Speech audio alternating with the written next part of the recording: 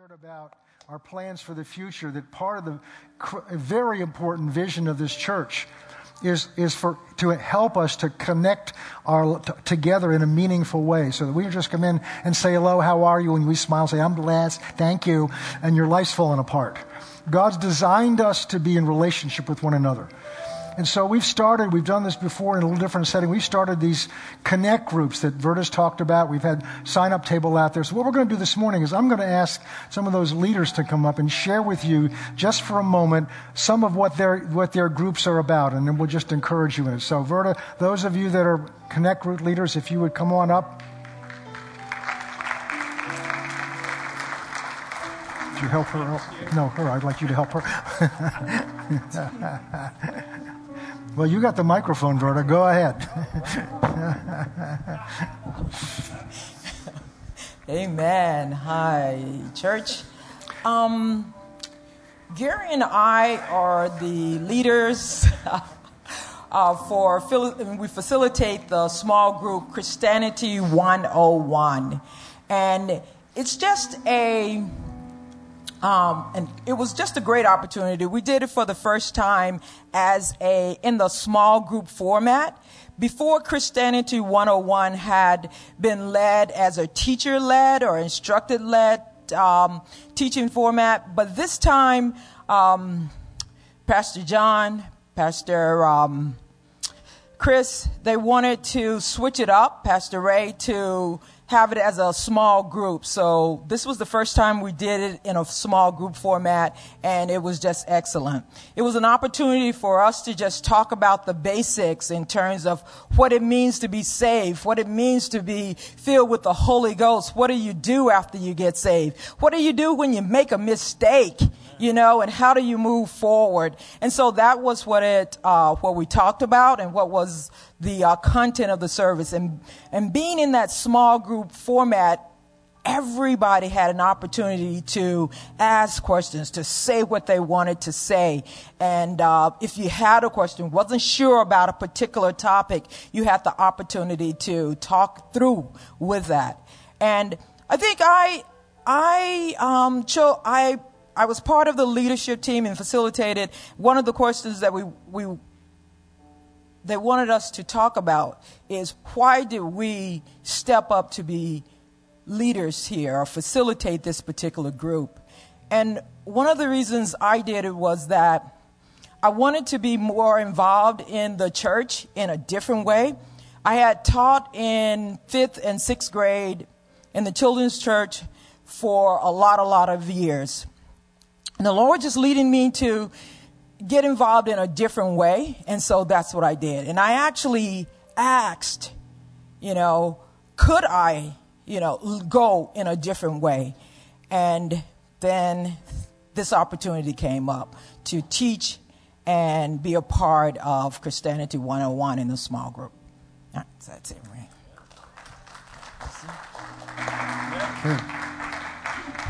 Good morning. I'm Colleen Harrington, and Monica La Liberty and I are co-leading a group called Alpha Angle. And Alpha Angle is a group that explores the basics of Christianity in a relaxed and friendly environment. It's based on Alpha, which has helped churches around the world to reach people with the love of God. Each session includes a video followed by discussion where people are just free to ask anything and state their opinions. So Monica and I had been involved with this last session when the small groups ran, and it was really a blessed time, and I'm just really happy to be doing it again and to see it grow. God is doing a great thing through Alpha. It's transformed churches, and people really have an opportunity to come and to just be in a relaxed setting and feel free to speak however they want to share their opinion. So, there's a table in the back, and we invite you to come and take some invite cards to give to people that because everyone is welcome. You don't have to be a member of FCC here. You don't have to be coming here for a long time. It's for people who may never even have stepped foot into a church before in their life. So please take some cards and sign up and come and be part of it. We look forward to seeing you there. Pastor Michael, before you do that, Alpha, what if you've ever wondered, well, how can I share my faith? I know the people, I don't know how to do that. That's what this program's ultimately for. And it will gives you a place you can invite somebody into that may never come to church, that's willing to ask questions. Pastor Smucker, who's coming here next week, his church exploded when they began to do this, and they're well over 4,000 people now. So it will help you. It will help you to grow, help you to connect with people that you may not ever be able to get into church. So, Pastor Michael. Yeah, my wife and I, we have the privilege of doing the art of parenting. Not that we're experts in parenting, but of course we have some experience. But in each of these sessions, we have a video where we get to hear from other parents sharing their experiences, parents in parenting, and they provide some very practical insights and some very important biblical principles on raising children. Some of the things that you'll learn from these sessions are the goal of parenting. And one of the things I've learned about that is that we have to be intentional as parents. We need to know where we're taking our children. And of course, the ultimate goal is to lead our children's heart to the Lord. Other things that you'll learn from this session is how to shape and form their character, how to apply discipline, how to prepare them for mission. And so these are just some of the things that you get to learn as parents. And of course, it's a very informal gathering. It's also a great time of fellowship where we get to hear your experiences and we get to share our experiences and we get to encourage one another, support one another, pray with one another. And it's very informal and laid back. And so we encourage you, if you're parents, you have children running around in your home, you qualify for this, unless, of course, you're taking some of these other small groups. But if you have children, please come on by, learn, experience, and share. And if you have any questions, either my wife and I will be out in the foyer, and you can certainly ask us about these things. And we're looking forward to seeing you there. So that's it.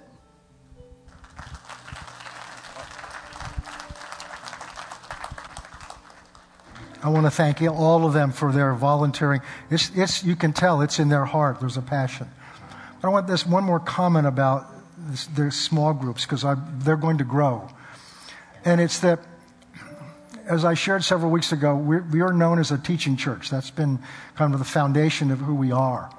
And teaching is very important. It's necessary to be fed on a regular basis. But if all you do is receive teaching, you'll never really grow.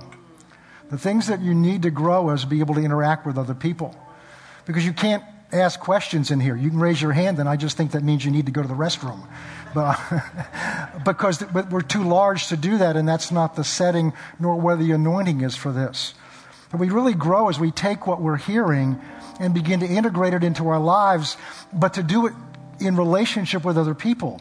And as you share and are vulnerable and real with other people, because none of these leaders have it together. They're there because they're committed and they're growing. No, I don't have it together. Just ask my wife. She knows that very well. But as we share, even with our weaknesses and our struggles, and pray for one another, several things happen. We get stronger because now we've opened our lives up that you can't do in this kind of setting.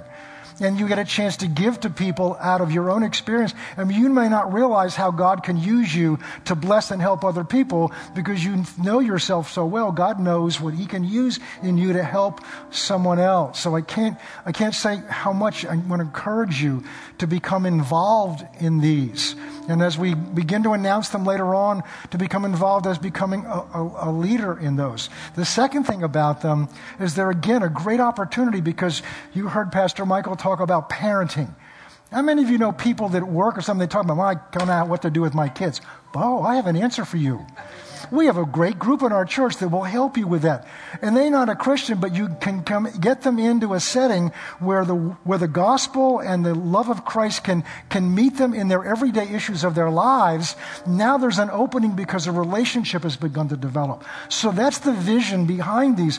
And it is a very critical part of why we're here. And you'll hear more and more about that. So again, When you leave here, if you want to get more information, talk to them. There's a table out in the back. Please stop and take those and talk to them, and please sign up. And if we need to expand them, we will do that. That's a good problem to have. So thank you again, your leaders, for coming and sharing. You know, I was thinking, I'll just be honest with you and share. No, I'm always honest with you. I'll be transparent and share with you. I love it when people say, well, to be honest with you. That implies, when you don't say that, does that mean you're not being honest with me? If you got to tell me you're being honest with me, and is that I was standing there while I was listening to actually worship, and I love teaching. I love doing this. So my flesh wants to get up here as soon as I can, so I have the most amount of time. And I'm thinking, it's like, you know, Lord, just shorten this down. Can we shorten this down? And the Lord stopped me. And he said, you think that the preaching's everything, don't you?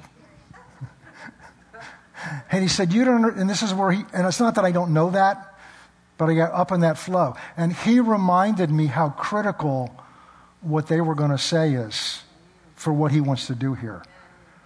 And so that's why I let them say whatever they wanted to say. Now it's my turn. No, it's the Holy Spirit's turn. Let's pray. Father, we thank you for all that's going on. We just trust our lives into your hands. We thank you that we serve a God who's a good, good God. And so we're so thankful that we serve a God who moves mountains, who heals and saves and delivers and turns impossible situations around. We thank you we serve a God who hears, who listens, but who also speaks. And so we've come today to meet with our God and to have communion and communication back and forth with you. And now we're looking to you to speak to us. Speak to us not through a man's mouth, but by your Spirit, to take the Word of God and begin to deposit that Word in our hearts.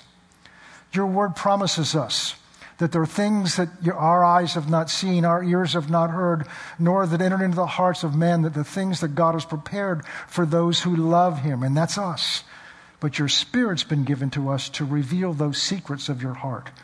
So we're trusting the Holy Spirit this morning to do just that, to take what you've put in my heart and to use my words to speak into our hearts what you want to say to us. So may we have eyes to see, ears to hear, and hearts to grasp what the Spirit is saying to us this morning. In Jesus' name, amen. Well, last week I began a series which as I shared, is when I did the School of Ministry, if there was any course I taught that would be a signature course to me, it was this course. And so several times, the last time I did this was in 2015, but I may have done it on a Wednesday night. So I want to take some time and begin to do this because it's so critical to learn about renewing your mind. So I don't have time to go through all of last week, but if you put up Romans 12, verse 1, this is our key scripture, 1 and 2. Put one up. I beseech you, therefore, by the mercies of God. And last week we went back and reviewed the first 11 chapters, which is all about how God's mercy has been extended to us. So Paul is appealing to us when we understand how merciful God is to us, that you present your bodies a living sacrifice, holy and acceptable to God, which is your reasonable service. Verse 2, this is where we want to get to. But do not be conformed to this world, but be transformed by the renewing of your mind, that you may prove what the good, acceptable, and perfect will of God is. So the first thing he tells us to not do is not be conformed to this world. The Greek word I taught you last week was a word called suchamiso, which means to be pressed. It's to take something that has like a pure metal or something, a coin, and you make a mold of what you want it to look like on the outside.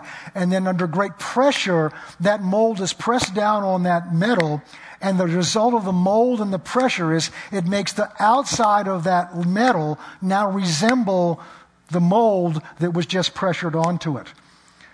And the world system, Satan, the god of this world, he couldn't stop you from being saved, or you wouldn't be here. So the next best thing he can do is stop your life from having any influence on anybody else. And since all they can see is the outside of you, what he wants to do is to put pressure on you so you're molded from the pressure of this world, so that on the outside, regardless of what's on the inside, so the outside you look just like the world, so the world doesn't see any difference between you and them. And he's been very successful with this. Because the church does not stand out in glorious, bold relief in this world today, in this nation or around the world. Why? Because the church is you and me. Because we've allowed the pressures of the world, the systems of the world, the thought patterns of the world, the value of the world to be pressed on us so that we look and act and talk just like the world. But that doesn't change the metal that's on the inside. So he says, do not be conformed to this world, but be transformed. That's a very different word. It's the word from which we get metamorphosis, which describes the process by which a caterpillar goes at the appropriate time into weaves a cocoon, and when the process is finished, bursts out into this beautiful butterfly. That butterfly was in the cocoon, was in the caterpillar. The potential, all that was in the caterpillar, but it had to be transformed so that what was on the inside came to the outside. It's the same word that the Bible uses to describe when Jesus was up on the mountain. Because we read before, he laid aside all that glory so you couldn't see. If you looked at him, the Bible says in Isaiah, he didn't look like any different than any other man. When they looked at him from the outside, you couldn't see it. They could see it hear it in his words, and they could see it in his actions. But when he was up on that mountain, he allowed the glory that he had let aside to come out of his real nature, and he gloried with the glory of God, so much that Elijah and Moses came down to talk with him, and Peter wanted to build 3 churches around the experience. So the word means to take what you really are on the inside and bring it to the outside so it's visible to others. So notice both of these words have to do with you look like on the outside. And that refers to how you talk, the demeanor that you have, the way you conduct yourself, and the attitude that you have. And so so that we are to be transformed. We're to take what God has put in us and bring it to the outside. And the process is by the renewing of your mind. And notice there's a reason for it. That you may prove something about God. We're here to prove something about God. There's a verse in Ephesians, I'm not going to put it up there, but it's Ephesians 3, verses 8 through 11. It says that God may demonstrate the mystery, may demonstrate to the principalities and powers the unsearchable riches that God's put in you. So there's much at stake by this transforming process. You can tell how much is at stake on it by telling how strong the opposition is and the pressure is to keep what's in you from coming out. Because Satan knows what's in you better than you know what's in you. So that's what we started talking about last week. What I want to talk about today, we didn't get to it last week. What I want to begin to talk about today is, what exactly has God put in you?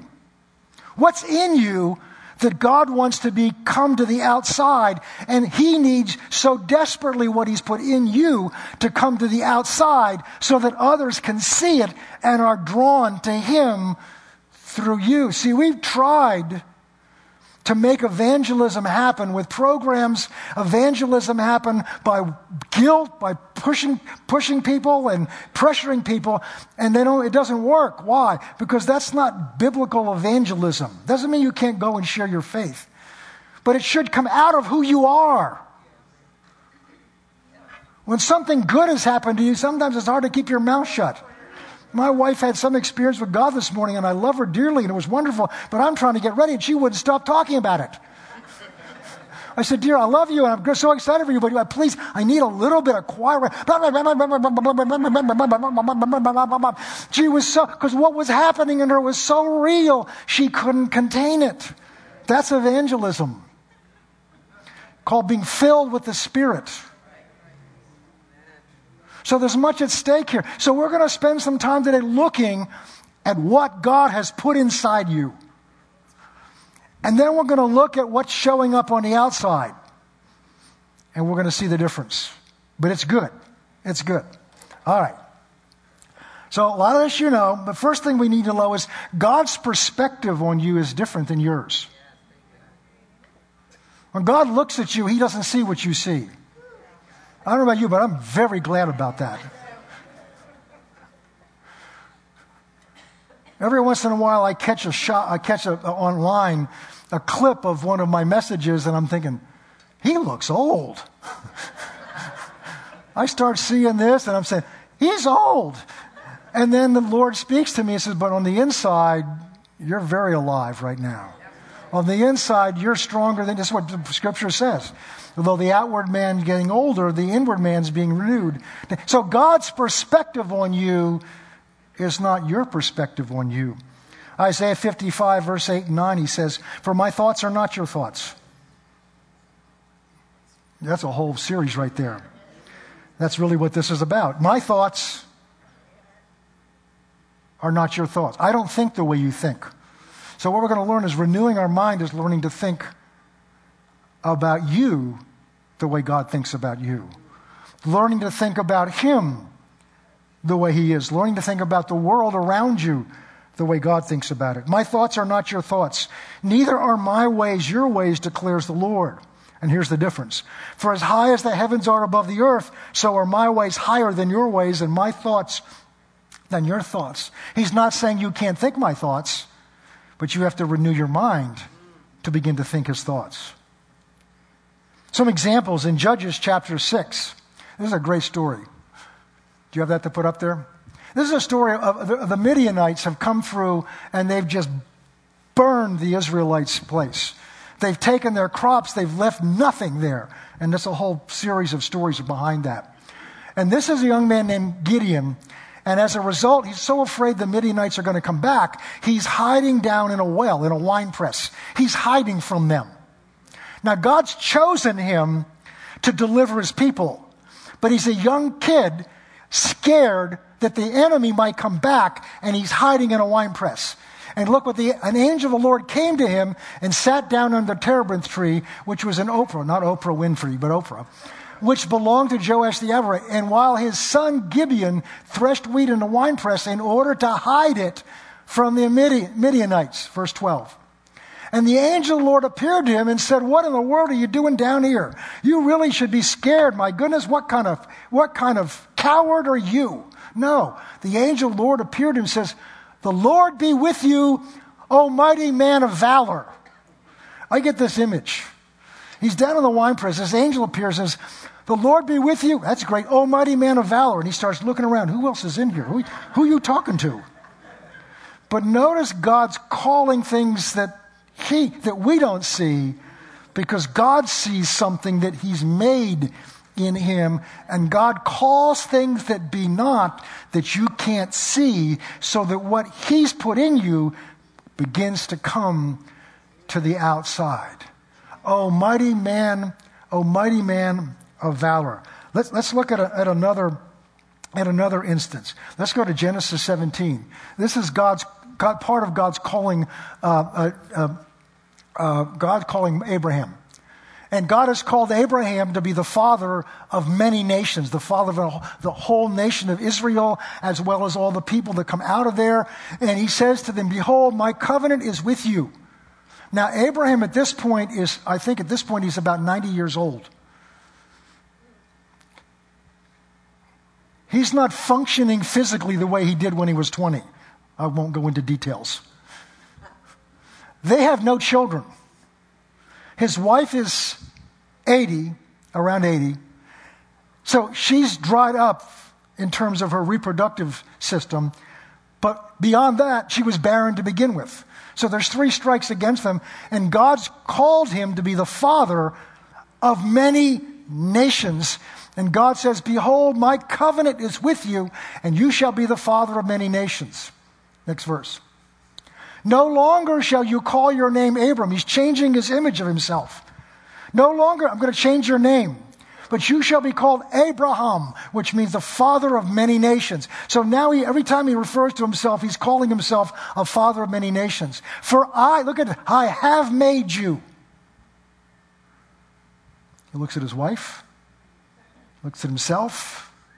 There's no kid around me. And God says, as for my side, I have already made you a father of many nations. Joshua chapter 6, verse 2. Joshua follows after Moses.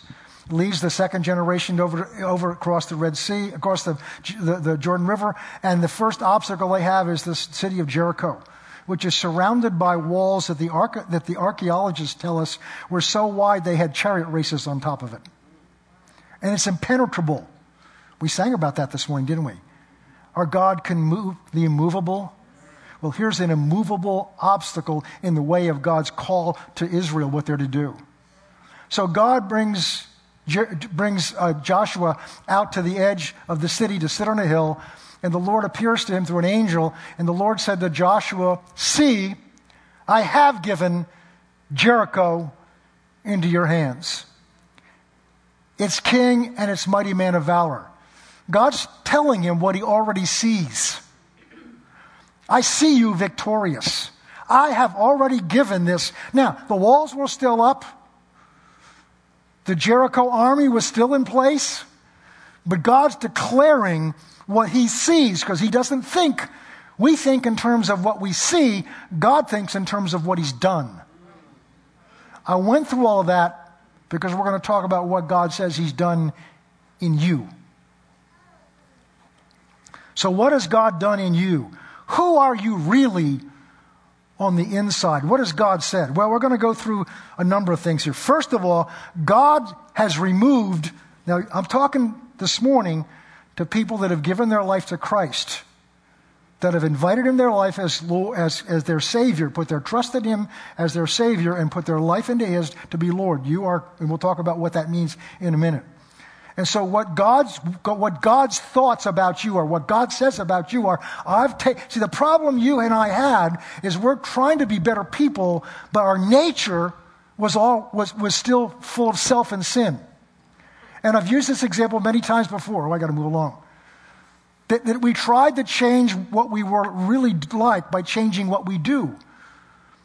And it's like trying to take an apple tree and turn it into an orange tree by going to the store and buying oranges and gluing them on the stems, and it looks outwardly for a while like it's an orange tree because you're looking at the oranges until the wind blows and the oranges fall off because they did not come out of the nature of the tree.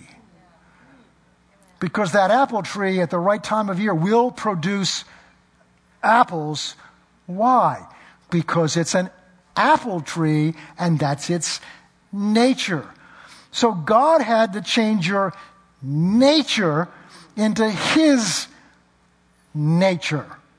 So now he can produce his nature through your life so that people can see. All right, let's walk this through. 2 Corinthians 5:16. Therefore, from now on, he's talking about, again, how we see one another, how we see ourselves. Therefore, from now on, we regard no one according to the flesh. So when you get up in the morning, when you look in the morning in the mirror, say, I don't regard you that way anymore. That's not who you really are. I'm not looking at the real you. Even though we've known Christ according to the flesh. So there was a time when we knew him because we could see him and touch him. We could see his physical body. But that's not the relationship we have anymore. We don't have a physical relationship. It's a spirit-to-spirit relationship. So he's trying to get the Corinthians' eyes on who they are on the inside. We don't regard, therefore, now, even though we regarded Christ according to the flesh, we don't know him that way any longer.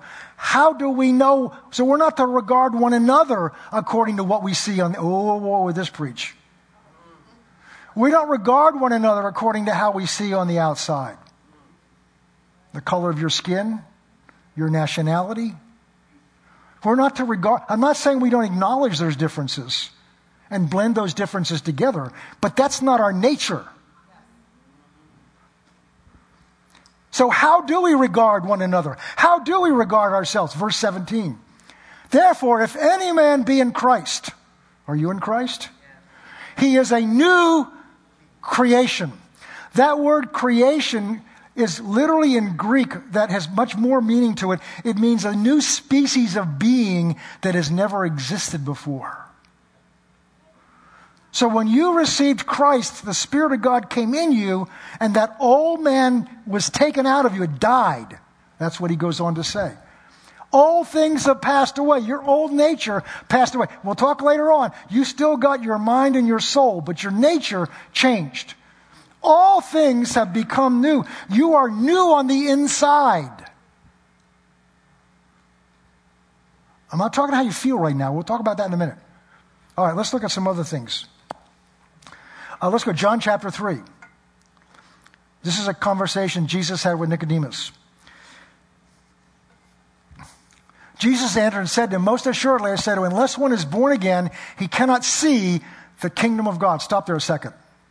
The word see has several meanings to it. One of the meanings that is perceive.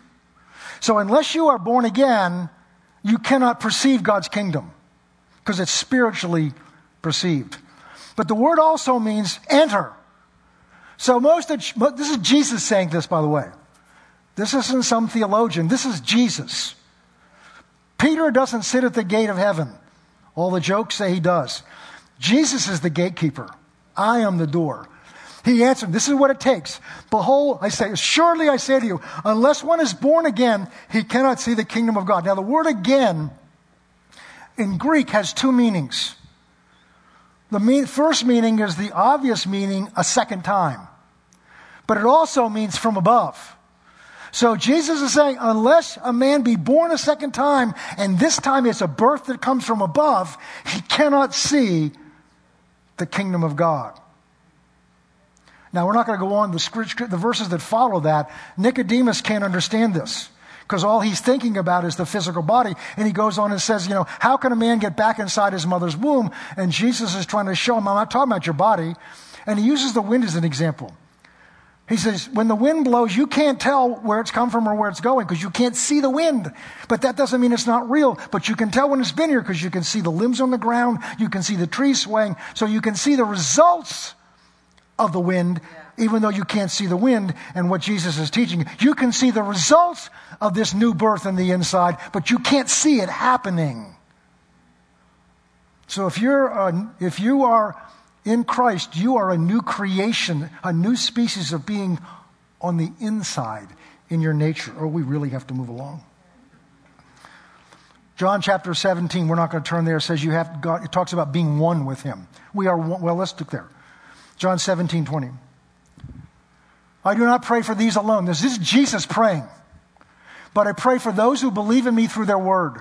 So he's praying for you and me. Because you believe through Matthew, Mark, Luke, or John. We believe through their word they wrote.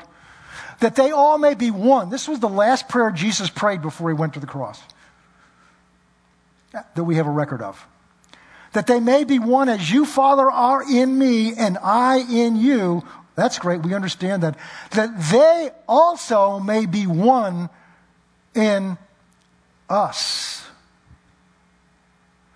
So what God did in you, when he put his nature in you, he made you his child. He made you one with him the same way Jesus is one with him.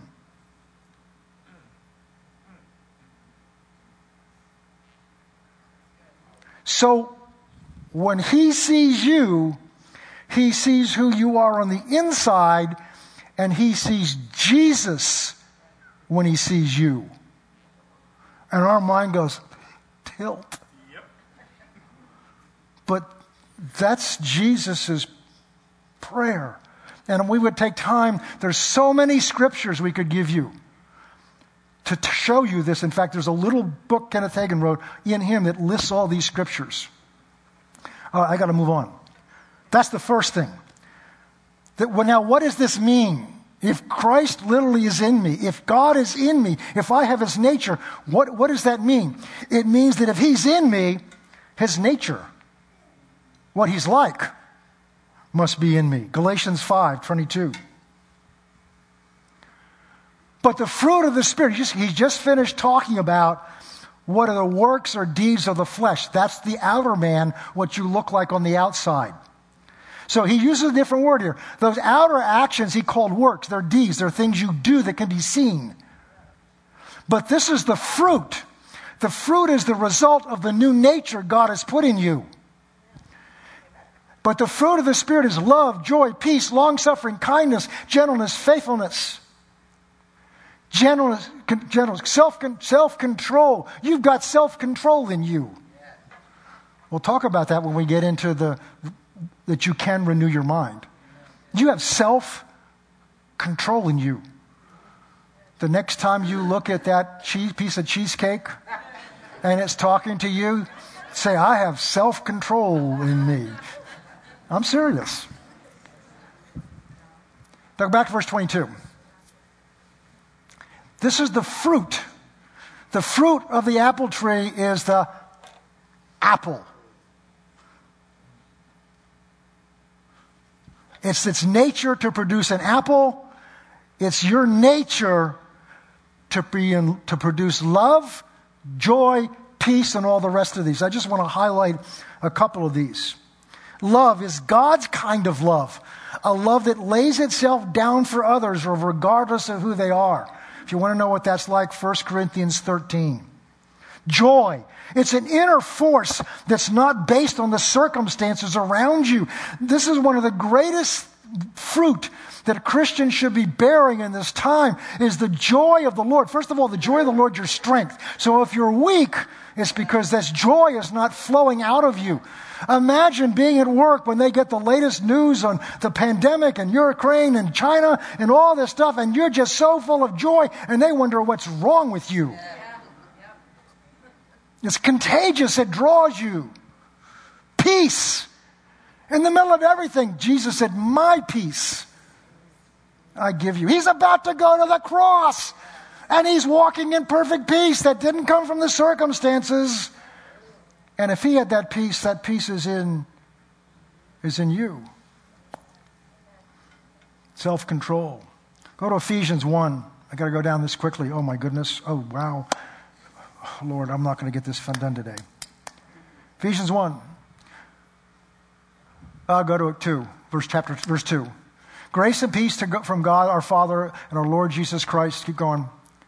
Blessed be the God and Father, Lord, who has blessed us with every spiritual blessing, spirit-given blessing in heavenly places in Christ. This is what he's put in us. Just as he chose us in him. He chose us to be in him before the foundation of the world. How? That we should be holy and without blame before him in love. So when God looks at you, he sees you holy. Tilt. But this is how God sees you, because he sees Jesus. You are his child. What do you think a child's like? He's like, you're a chip off the old block. You are. You have his nature. Because you're his child and he lives in you. And you're one with his son, and the same spirit that lived in him lives in you. And that same spirit lives in us with each other. So we're one with each other also. We'll talk about that another time. Verse 6. Oh, let's see. No, we're going to go down through these quickly. Verse 7. We have redemption. In him we have redemption through his blood, the forgiveness of sins. Verse 11. We have an inheritance from him, from which we to look forward. So let's put that first slide up. I had some slides I've used before. This is a summary of kind of things God has done for us. You're a new creature.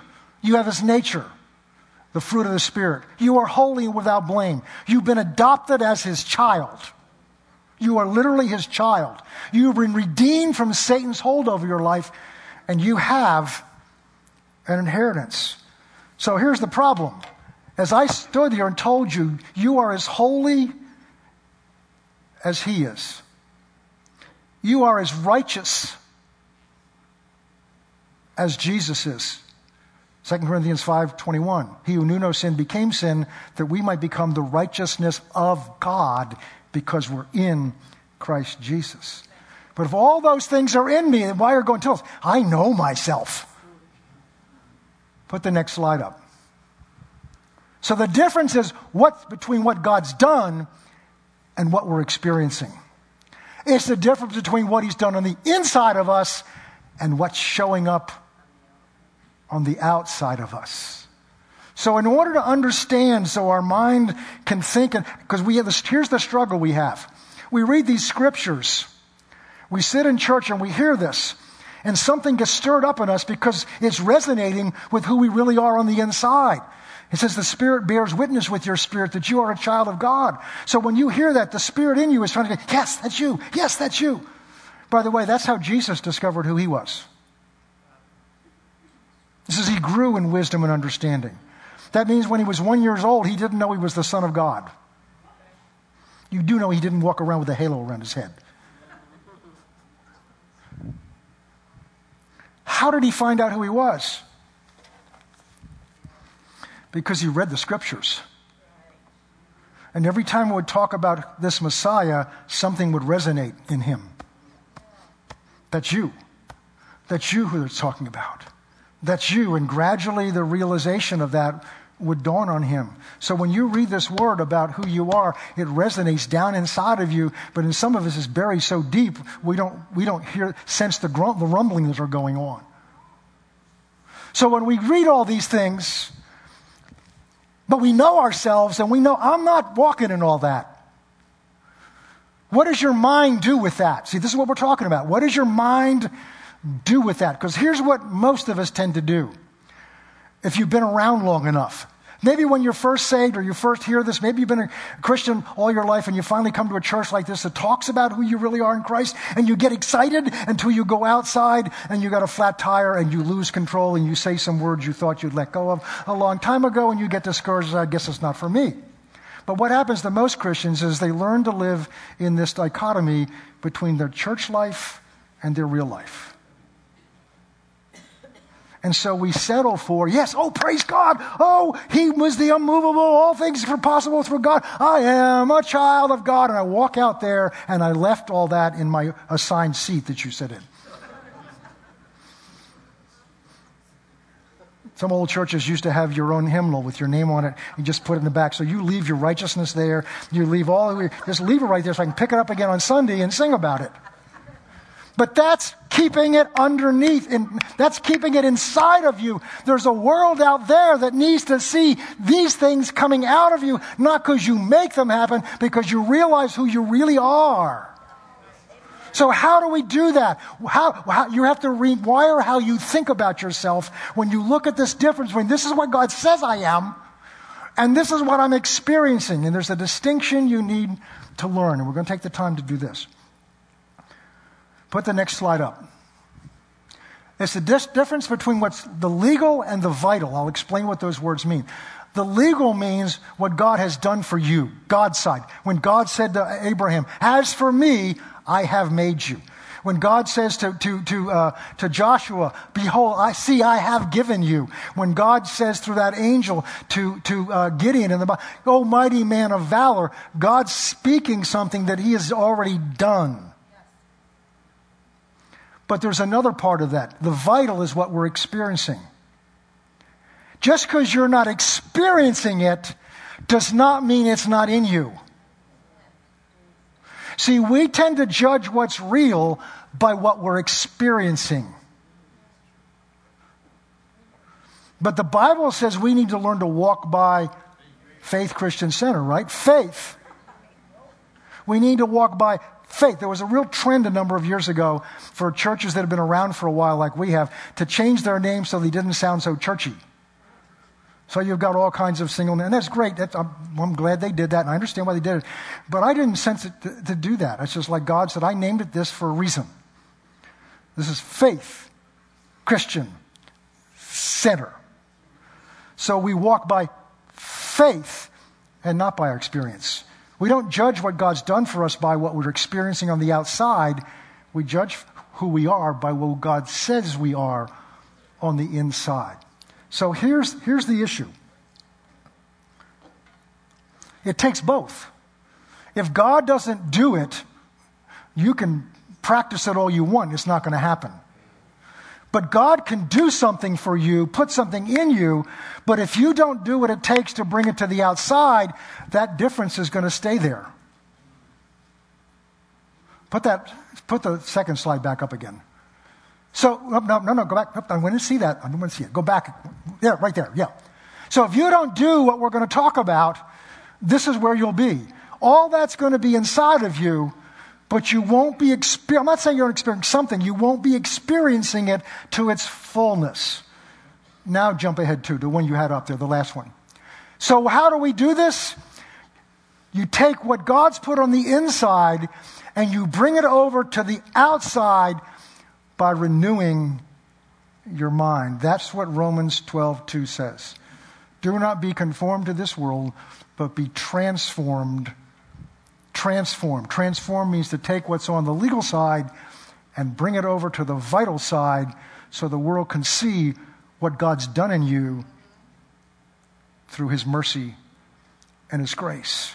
And the Bible says that happens.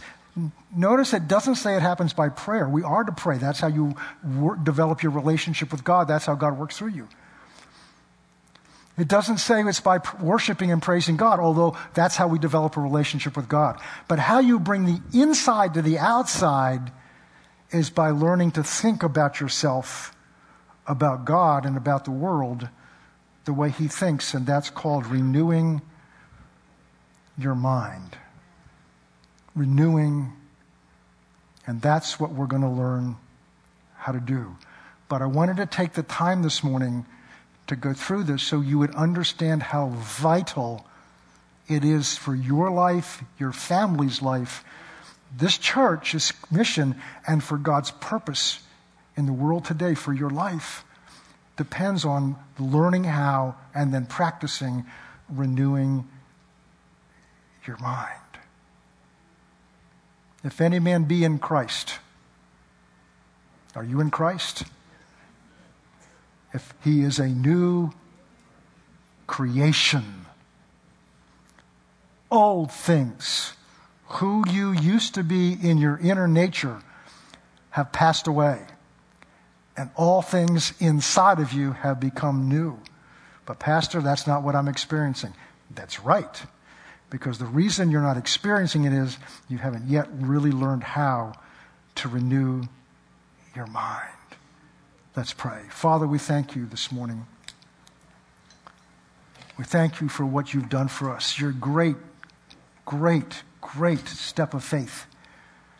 That you would deposit in us such rich treasures as your own Son and your own Spirit. That you would adopt us as your own children, knowing what we're really like and more about us than we really know. What we learn from your word, that we are trophies of your grace and of your mercy, not of our accomplishments. And so we come today to yield to you, to allow you through the Holy Spirit to have access to us. We are willing to open our minds and change how we think about you, about ourselves, about whatever it is you want us to change our thinking.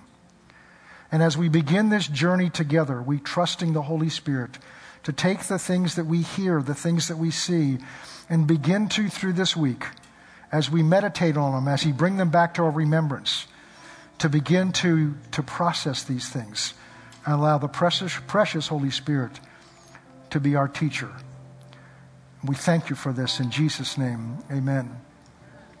We're going to close in just a second, but something very important we need to do right now.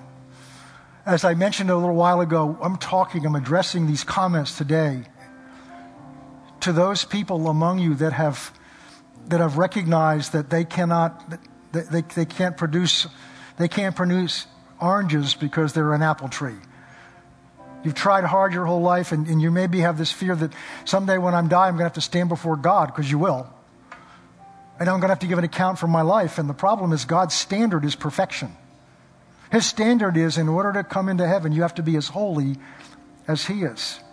When I saw that in the Bible, I cried out, I can't do that. I need somebody to save me. And the moment I heard those words out of my own mouth, I realized why Jesus came and died on the cross for me.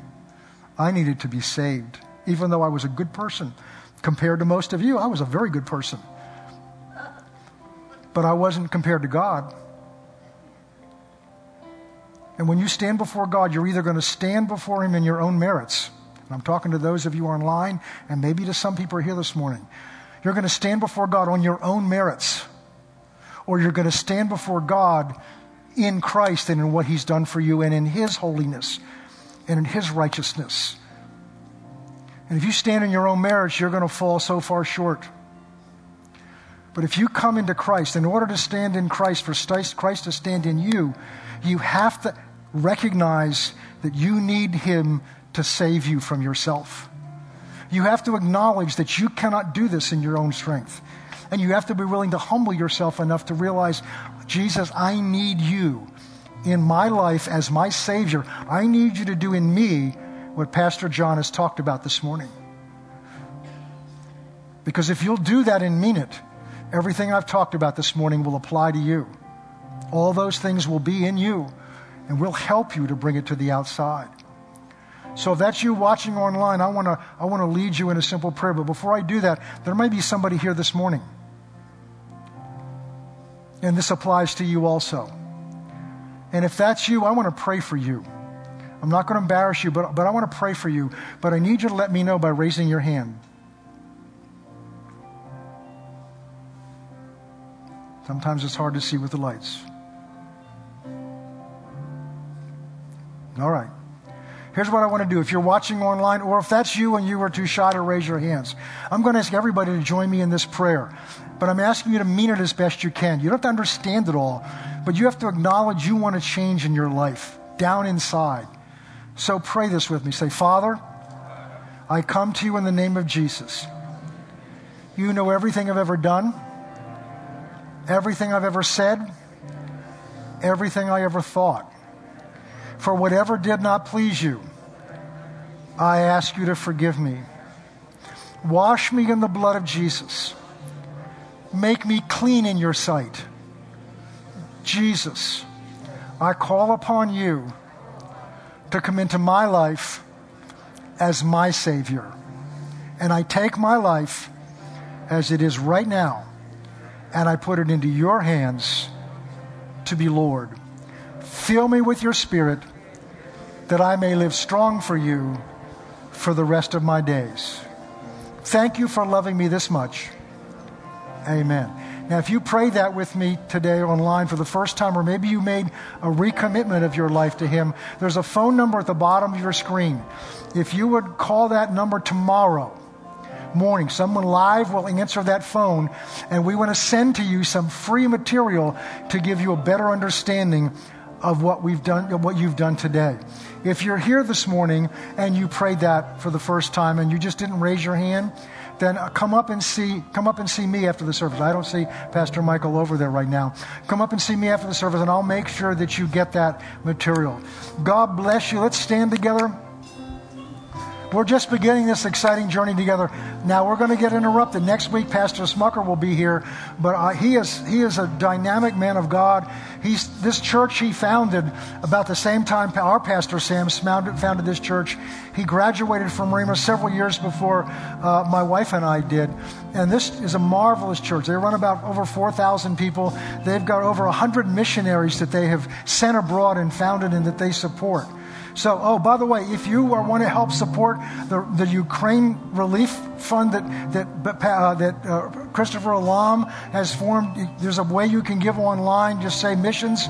I forgot to mention that earlier. So please help support that. He'll be here at the end of next month, and we'll talk a little bit more of that.